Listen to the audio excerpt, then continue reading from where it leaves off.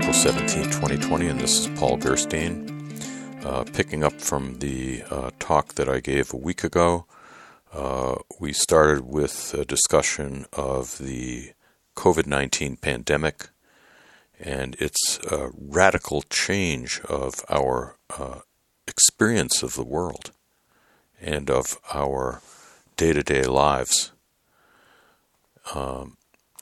We brought up a koan, or a teaching story in Zen, that is very simple and goes like this: stop the sound of the distant temple bell. We also mentioned other forms of this question.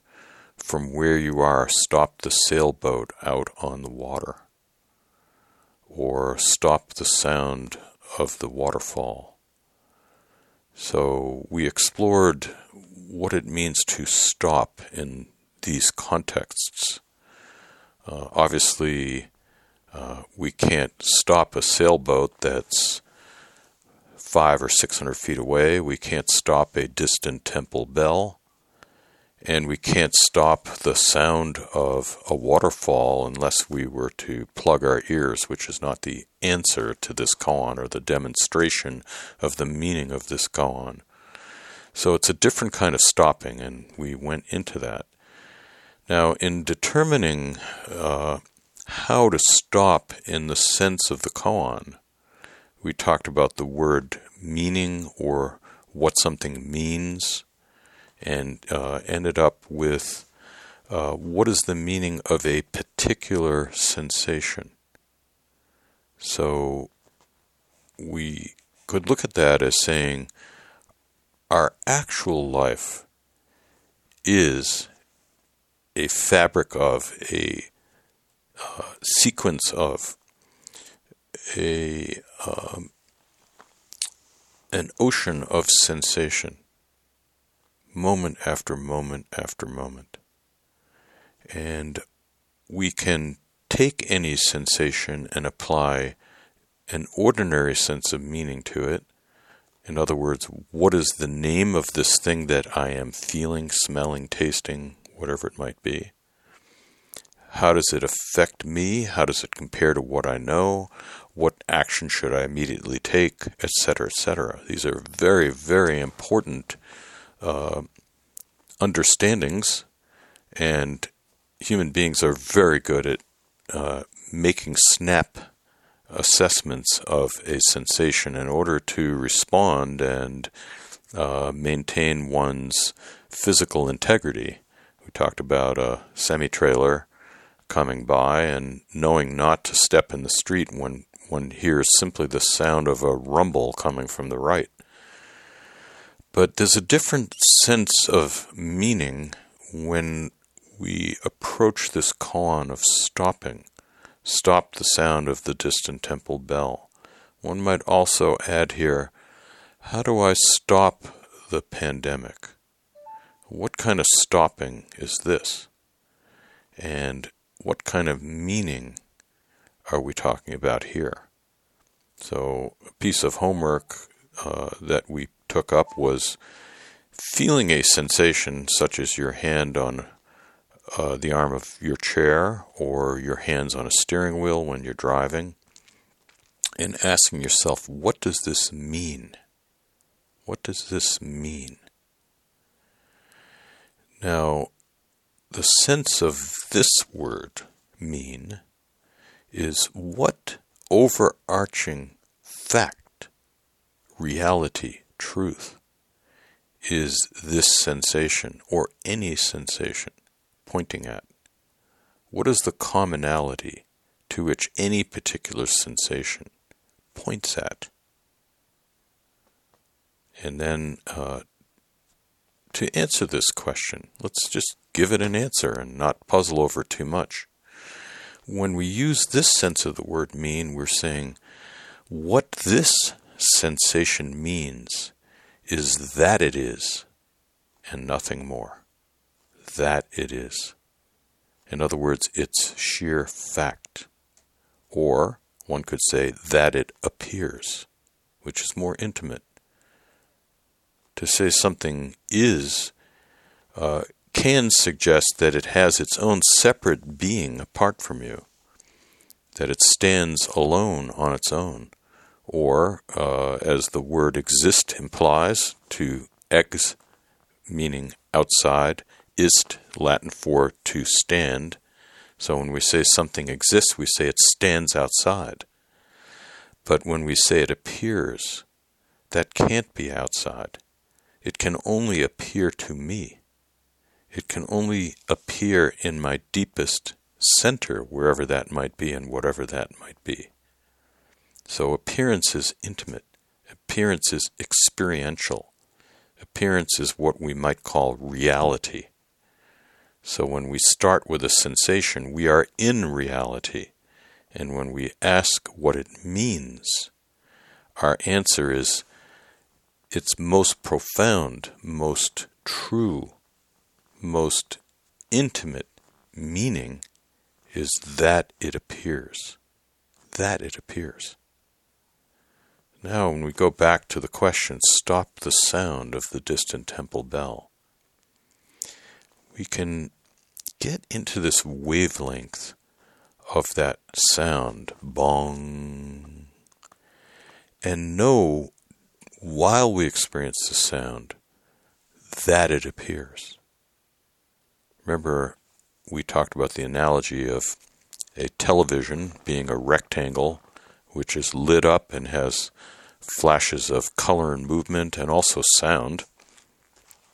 And at the same time, without that knowledge, that sensory experience impinging or inhibiting in any way one's recognition of a story happening, of events occurring, of meaning to those events, and getting drawn into the emotions of those events, what we call watching television.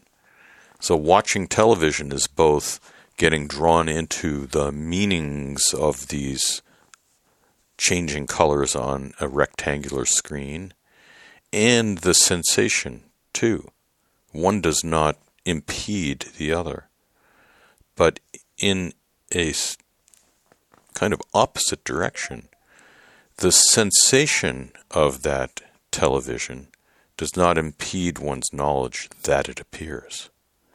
And when one can hold both in one's mind, which one actually is always doing, perhaps not knowingly, one begins to sense that behind the ever-changing sensations of our moment-to-moment life, there's something unchanging, silent, that has no particularities. So we could say it has no particular sound, color, taste, touch, thought. That it doesn't have those particularities, but it is. It appears.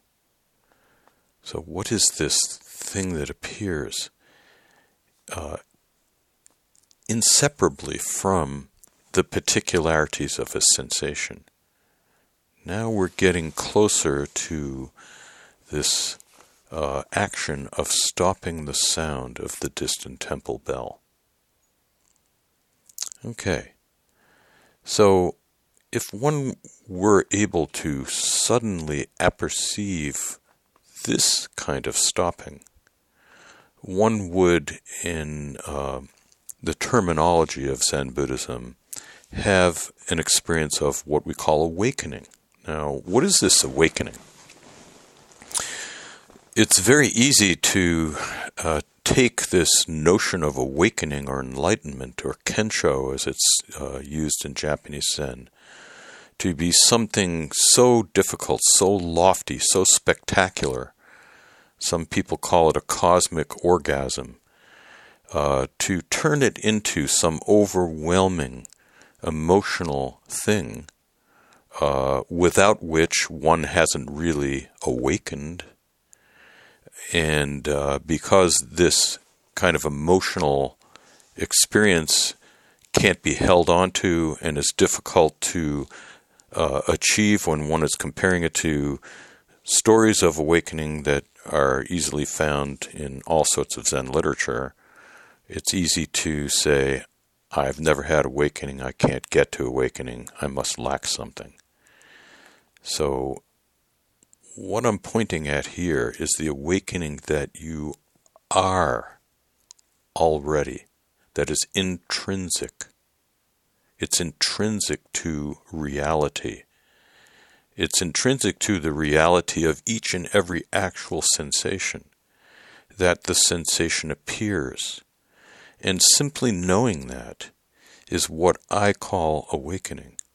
So awakening is waking up to the fact that things appear, meaning that things are in one's deepest center and inseparable from one, because appearance is intimate.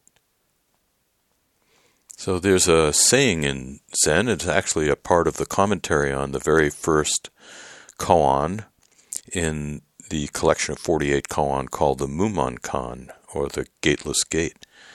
This is perhaps the most famous, at least in the West, collection of Zen koan. And in the very first of these 48 koan, in the commentary, it's described while working on this particular koan called Mu, M-U, it's like a person drinking water. Only they know for themselves whether it's hot or cold. So it's pointing at this kind of intimacy. When you drink water, you know whether it's hot or cold. In other words, you know the actual sensation. And no one else knows that. Only you know it. In other words, the sensation is yours alone. So it's this kind of intimacy. And when one enters this intimacy with anything, any sensation, any reality, actuality, one is in a sense stopping that, stopping it. We're stopping our stuckness in some set of particularities. We're understanding that every set of particularities and that any particularity has a commonality, something that has no particularity, no particular sound, color, smell, taste, touch, thought. So, let's return now to this homework that we were working on. Feel your hand on the arm of the chair.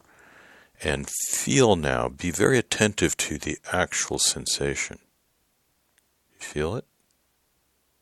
Now ask yourself intently and with all seriousness, what does this mean? Now for a moment the mind is taken aback. Say, what do you mean? What does it mean? How can I give a meaning to just a sensation? Well, I could say it means that my hand's on the arm of a chair. No, I'm not talking about that. Let go of that. That's what we might call an arbitrary meaning based on what you've learned and your past experience with chairs and your ability to speak English and give words to sensations. Let's leave that aside. What is its true meaning, its actual meaning? What is the overarching truth with a capital T towards which this sensation is pointing? And one can say now, without making it any more esoteric than it needs to be, what this means is that it is. What this means is that it is.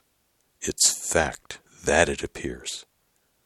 So now we see the progression from what things mean in the ordinary sense to as they are, the sensation in each moment, to that they are.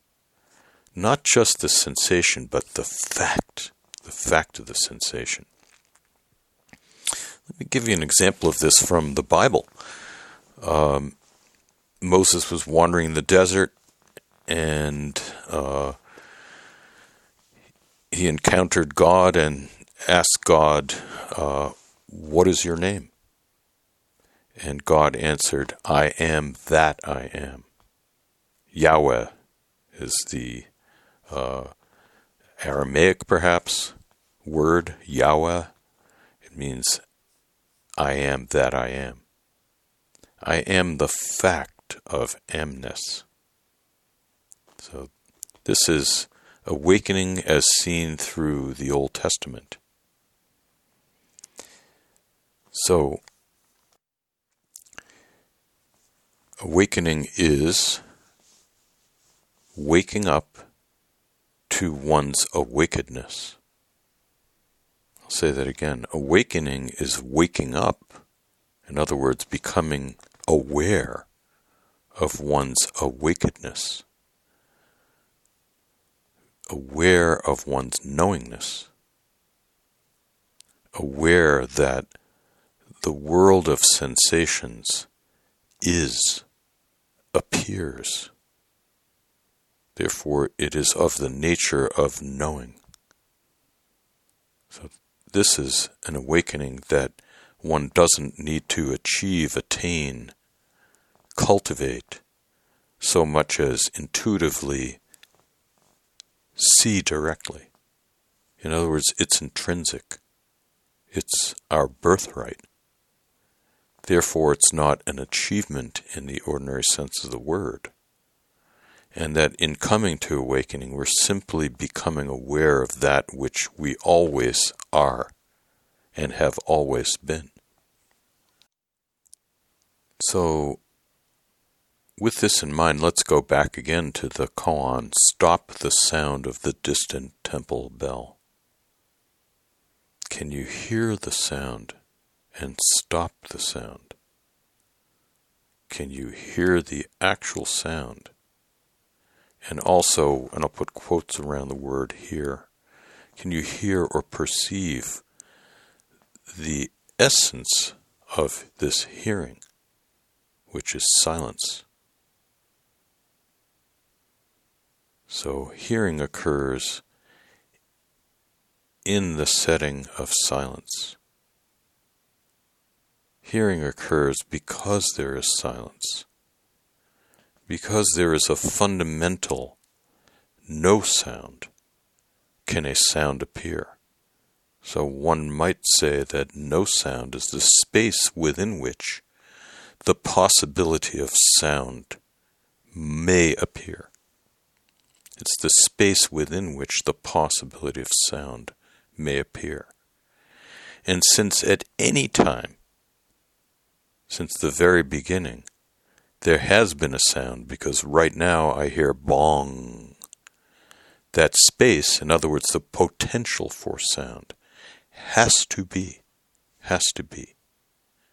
Now we would say, oh, there's nothing to that. You're just making up a story about a potential. All there is sound. True. But is it possible to hear that sound and not be attached to that sound? To let that sound come and go? And understand that although the sound comes and goes and changes, there's an unchanging foundation. In other words, the sound appears. It appears because it's known in your deepest center. In other words, you're knowing the sound, or what you might say, you're hearing the sound. And the fact of the sound, its presence, are not separate. They're one thing.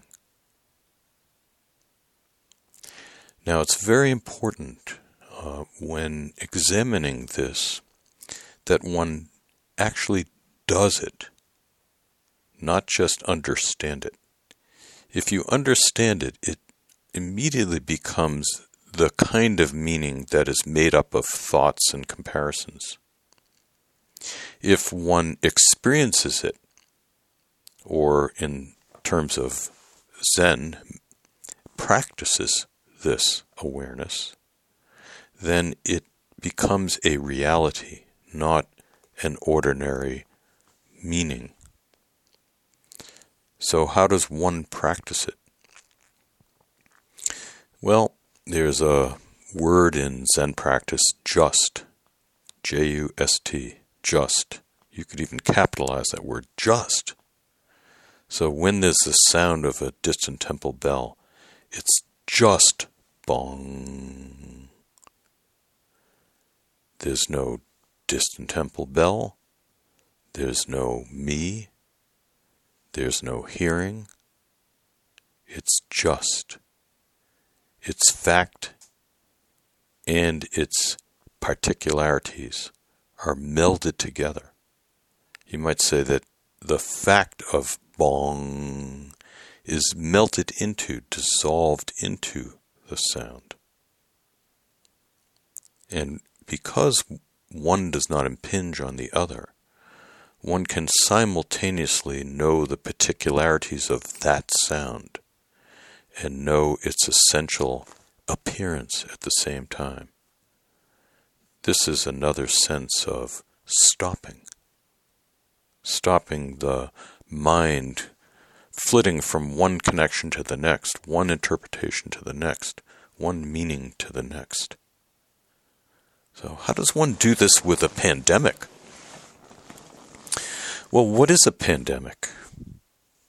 Let's follow that same progression of what it means to as it is to that it is. So a pandemic is a worldwide epidemic. It's a worldwide epidemic due to an infective agent, and to call it a pandemic, it has to have some significance. It has to impart some harm or pain or suffering, which this particular pandemic definitely does. And we can compare this pandemic to the one in 1918, the so-called Spanish flu. We can compare this pandemic to the time before the pandemic started, when life seemed, in quotes, normal, and now seems so abnormal. And now there is the sense, the conviction that we can never get back to the way things were, that we are somehow entering what we call a new normal, which doesn't feel normal. Maybe a year from now it'll feel normal, but it definitely doesn't feel normal now. So that's what the pandemic means. But what is it? So when I ask that question, the only way to answer it is to examine directly, to look directly, to feel directly. So one feels one's anxiety. One feels one's worry. One feels one's concern. One feels the pain of separation due to social distancing. These are sensations.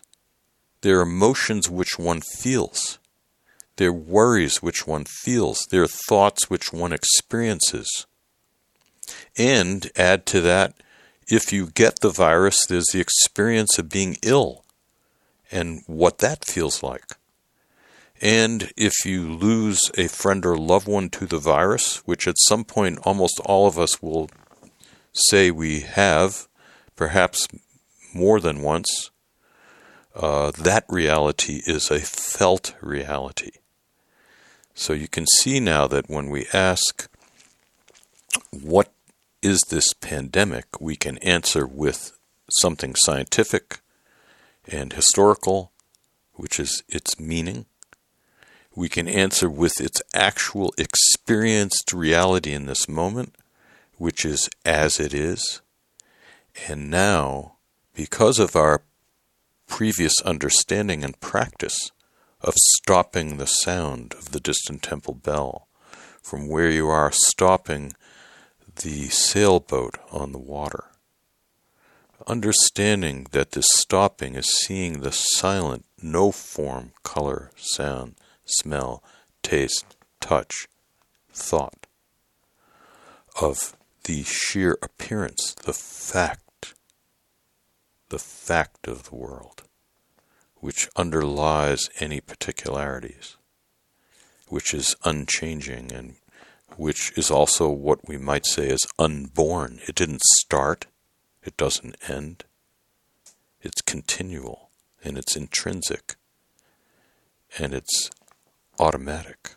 It's our birthright. It's not to be achieved. It's simply to be seen and recognized. So what is stopping the pandemic?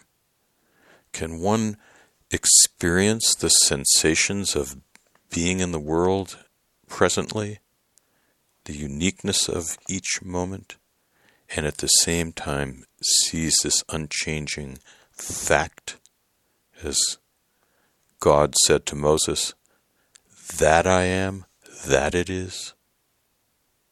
Okay. So we'll stop here and pick it up next time.